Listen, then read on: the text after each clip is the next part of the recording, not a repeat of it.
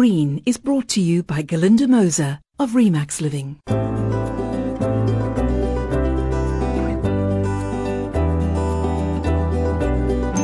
Hello, I'm Glynis Crook.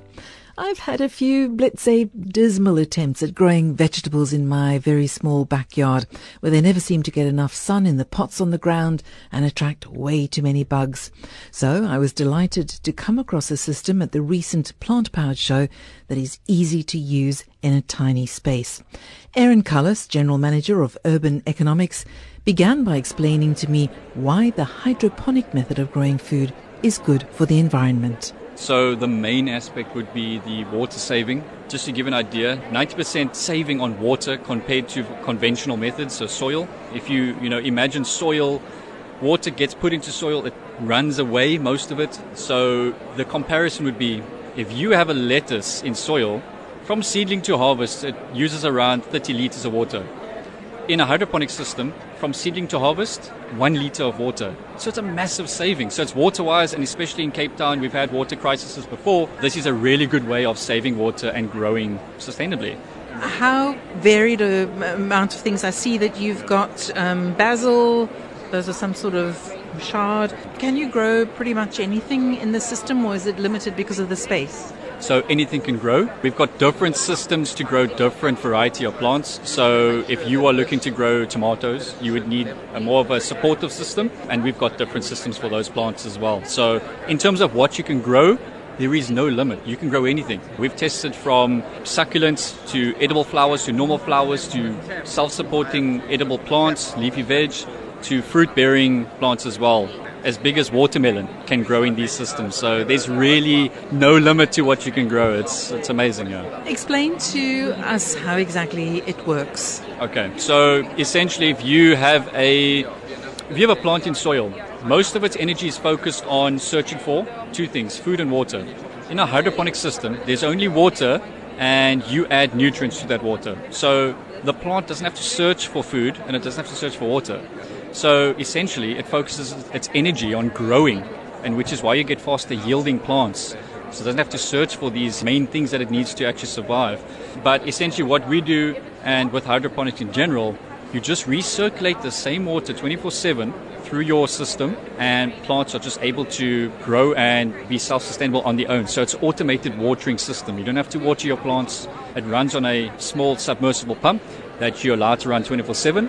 And even when load shedding is a factor, the actual system itself retains 50% water when the pump turns off. So load shedding is not even a problem for these things, So it's essentially kind of like a system of pipes. The plants aren't even in any soil. Not at all. There's zero soil used here. It's purely water. And once a week you'll add nutrients to a tank, and that tank will actually just supply the entire system. And it'll just recirculate in the system back out into the tank. And because the system is entirely closed, there's no evaporation. So no water is being evaporated and lost. The only way water is consumed from the actual system is through the plant absorbing it for growing purposes. And in terms of the nutrients, what do you add? And presumably they're organic as well? Yes, so the nutrients, there's a wide variety of nutrients on the market that can be used. We've got clients that use worm tea, very common, guano, kelp.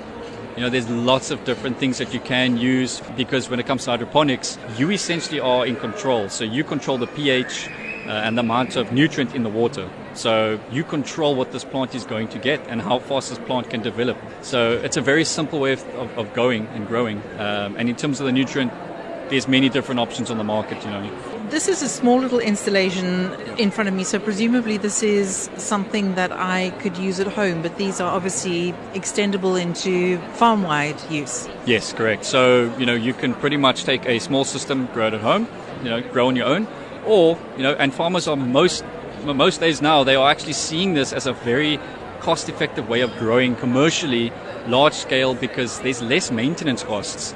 And that's a big factor for farmers, in terms of profitability. So it's become very big, especially in Cape Town. And, if you have a look at Almeria in Spain, you'll see, if you Google this, Almeria in Spain, there's a area of the actual place that's actually completely full of greenhouses, and it's just flourished. I mean, it's become the next big way of growing commercially, because it's just much cheaper to maintain. You spoke about greenhouses, so how much sunshine did these plants get? So in a greenhouse, they would get scattered light, which is fantastic for these kind of plants, or just plants in general. But we use them outside. We don't put them indoors necessarily, because you'd need grow lights, especially in South Africa. Electricity being a problem, grow lights are quite expensive to operate. So we have great climate. Put it outside in the sun, whether it's full sun, half sun, doesn't matter. Your plants will love it. That's all they need. They just need some sunlight. Sounds like something I need to try. Thanks to Aaron Cullis, General Manager of Urban Economics. And that's it for this week from me, Glynis Crook. Take care and goodbye. Being Green was brought to you by Galinda Moser of Remax Living. Ask not what your community can do for you. Ask what you can do for your community. At Remax Living Real Estate, our ethos is built on giving back. From sponsoring music broadcasts to FMR's Being Green, our focus is on making your world more harmonious and our planet more sustainable. So when it comes to choosing a real estate partner, don't go for anything less than people who are maximum givers. Galinda Moser from Remax Living Real Estate. FMR